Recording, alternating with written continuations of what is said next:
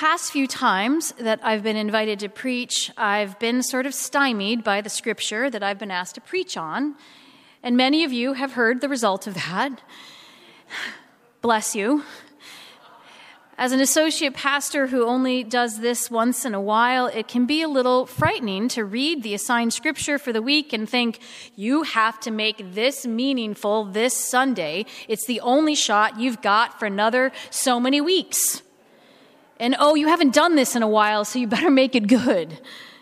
But this time, the assigned reading contains one of my very favorite passages of all of Scripture, and I know it really well.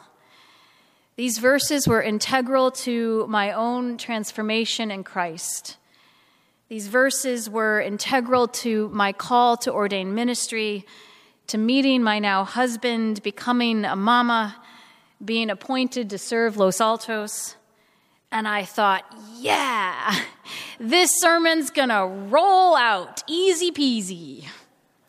Well, who knew the verses that we're the most familiar with can also be the ones that are hardest to relate to people? For some, these verses are probably as familiar as they are to me, and maybe you've heard them again and again. I actually saw some heads nodding out there. Maybe you've heard them your whole life. And for others, it may be the first time hearing them. But for all of us, I'd venture to say there's holy stuff in there that we, together, you and I, are going to hear again and listen to and have inform our lives with Jesus this morning. And I hope that you will take with you into your days as you leave the sanctuary today. So let me give you a lay of the land about how we're going to do this morning. I'm going to invite our acolytes to help me pass out a little paper, which I've done before, so some of you may have received these. These are, call them GPS, Grow, Pray, Study. Make sure the choir gets them too. Thank you. There we go. And they're just a little sheet that you can take notes on. There are pencils in the pew pockets. There's some questions for you to think through, a place to write prayer concerns. Maybe someone or something comes up to you during the message or later in the service that you'd like to remember in your heart this week. This is for you. This is for your journey this morning and this week. And I invite you to use it as you wish, and then to take it with you, put it in your purse, I tape mine to my bathroom mirror so I see it every morning. Some folks I know lay them like in their car in the passenger seat, somewhere where you will see it, somewhere where you can use it to inform you this week. Or just put it aside of the pew and we'll collect it at the end. If it's not something that you're into, that's fine too. So you have the GPS, and then I'll also share with you some scholar thoughts on this passage, as well as things that have come to me as I've been studying this for you this week. And as always with my messages, take what helps. Take what informs your journey and let go of the rest. There's more that I'm going to share this morning than anyone could possibly take in. And God's going to make sure that what you need to hear is what you hear, and let go of the rest. So first, a few things about the gospel reading. Just some information for you to think through, and maybe stuff you already know. But I find it helpful to remind myself of the Gospel of Mark, in that the Gospel of Mark is definitively the oldest gospel we have. And as the oldest, we know it as the gospel that was written closest to when Jesus lived, closest to when those who knew or knew of Jesus lived and could recount tales, could recount impressions, words perhaps, life events. Mark is also the shortest. The author of Mark doesn't mince words, does not beat around the bush. He gets right to the point pretty quickly, doesn't elaborate. I like Mark. Mark's a direct communicator, kind of like me. Second, the particular passage we're looking at this morning comes from What chapter in Mark? Don't look at your guides. Anybody remember? What did we read? First chapter, that's right. We're reading from the very first chapter of Mark. And if you notice, there's no birth narrative. We're in chapter 1, and there's no story of the angels or Mary or Joseph, right? We rarely hear during Christmas from Mark, because Mark starts right with the baptism of Jesus and then goes right into, in this first chapter, the calling of the disciples. Mark prioritizes this calling. The very, very beginning. And third, I want to draw to our attention, and I've done this before, but I think it really is important for us as Methodists that we recognize that many people, places, events, history, her story, doctrine, Christian tradition have influenced us, have influenced how we connect to Scripture. One of the parts that I love about Methodism is that we acknowledge all of those influences and we allow for the Holy Spirit to continually work through us, to allow new people, new events, new understandings to come into how we understand and take in this Scripture. That is important for us as we mature as Christians. And without a doubt, John Calvin, founder of the Christian branch of the church called, anybody know? Yeah, Presbyterian. All right, well done. So John Calvin, several hundred years ago, founded what we now know as Presbyterianism. He called this particular passage we're reading the calling of all Christians.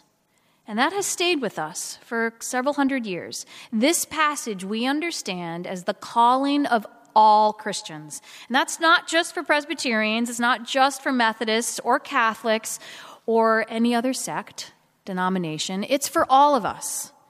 We are all called.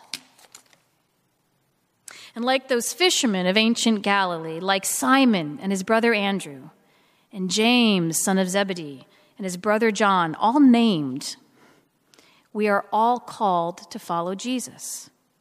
We are all called to both an internal transformation and a public vocation. Here's how one scholar describes it. Like the called fishermen of the Gospels, and like Abraham, we are summoned by God to leave our parents' house, abandoning self-interest, security, and social approbation. Like them, we can find our inadequate attempts at ministry transformed by grace into extensions of Jesus' proclaimed activity. From early in the Gospel of Mark, this passage is all about the call of the way of the Christian life, about discipleship, about following Jesus. I invite you to listen to another scholar who writes about this passage and informs how we understand it today. Excuse me. Jesus and the 4 disciples are active agents in leading people to experience the presence of the kingdom of God. The disciples in particular are not passive recipients of God's favor. Jesus called them in order that they might join him in proclaiming the coming of God's reign on earth. All right, so this is a lot, I know, for anyone. It's a lot to read and hear that God calls us at all, let alone that the Son of God, Jesus, personally invites us. And then in that invitation, we are often called to let go of the very things that we depend on for security, acceptance, success. As Jesus passed along the Sea of Galilee, he saw Simon and his brother Andrew casting a net into the sea, for they were fishermen. And Jesus said to them, "Follow me, and I will make you fish for people." That in following Jesus, following God's call upon our lives, we may experience hardship, rejection, loneliness, a lot of change, unknown, maybe some fear. Because in this passage, the author of Mark writes both of Jesus' call and of the disciples' response here, and that's important. The disciples respond in verse 18, and immediately they left their nets and followed him. And then in verse 20, and they left their father Zebedee in the boat with the hired men and followed him. Church, that seems pretty drastic to me. And I know it's just what you came to hear today. You came to church this morning wanting to hear a message of discipleship about how hard it is, right? That's exactly why you came, I know. This passage spells out a fairly immediate, fairly drastic way of living as a disciple that involves leaving your livelihood, maybe leaving your family to follow God and Jesus. So allow me to add some real-life nuance to this passage. God doesn't desire to ruin our lives. God doesn't want to remove from us that which brings us joy or fulfillment or stability just for the fun of it. God is not capricious. Our God does desire for us to live lives in ways that will lead to deep joy and fulfillment. Our God longs for us to know a holy purpose and deep meaning in our lives. God desires for us, all of us, to know and live out our call to this life and to a life that is a bigger picture of deep joy and fulfillment for all of God's people. And that takes all of us. We are all called. And it may, in fact, it should look differently for each of us, our calls. Our internal transformation, our public vocation, those together will look different for each disciple. But for all of us, it will result in a joy-filled life of fulfillment. Now, I don't think I've ever said this before, but I'm going to go a little math nerd on you and give you an equation for this. Math is not my thing. But this kind of made sense to me. And it's all letters. IT plus PV equals JWJ. I know, that just rolled off the tongue too, huh? Internal transformation plus public vocation equals joy with Jesus. Discipleship, when we live out our call, we will have deep joy. We will have deep fulfillment, and we will contribute to the healing of the nations.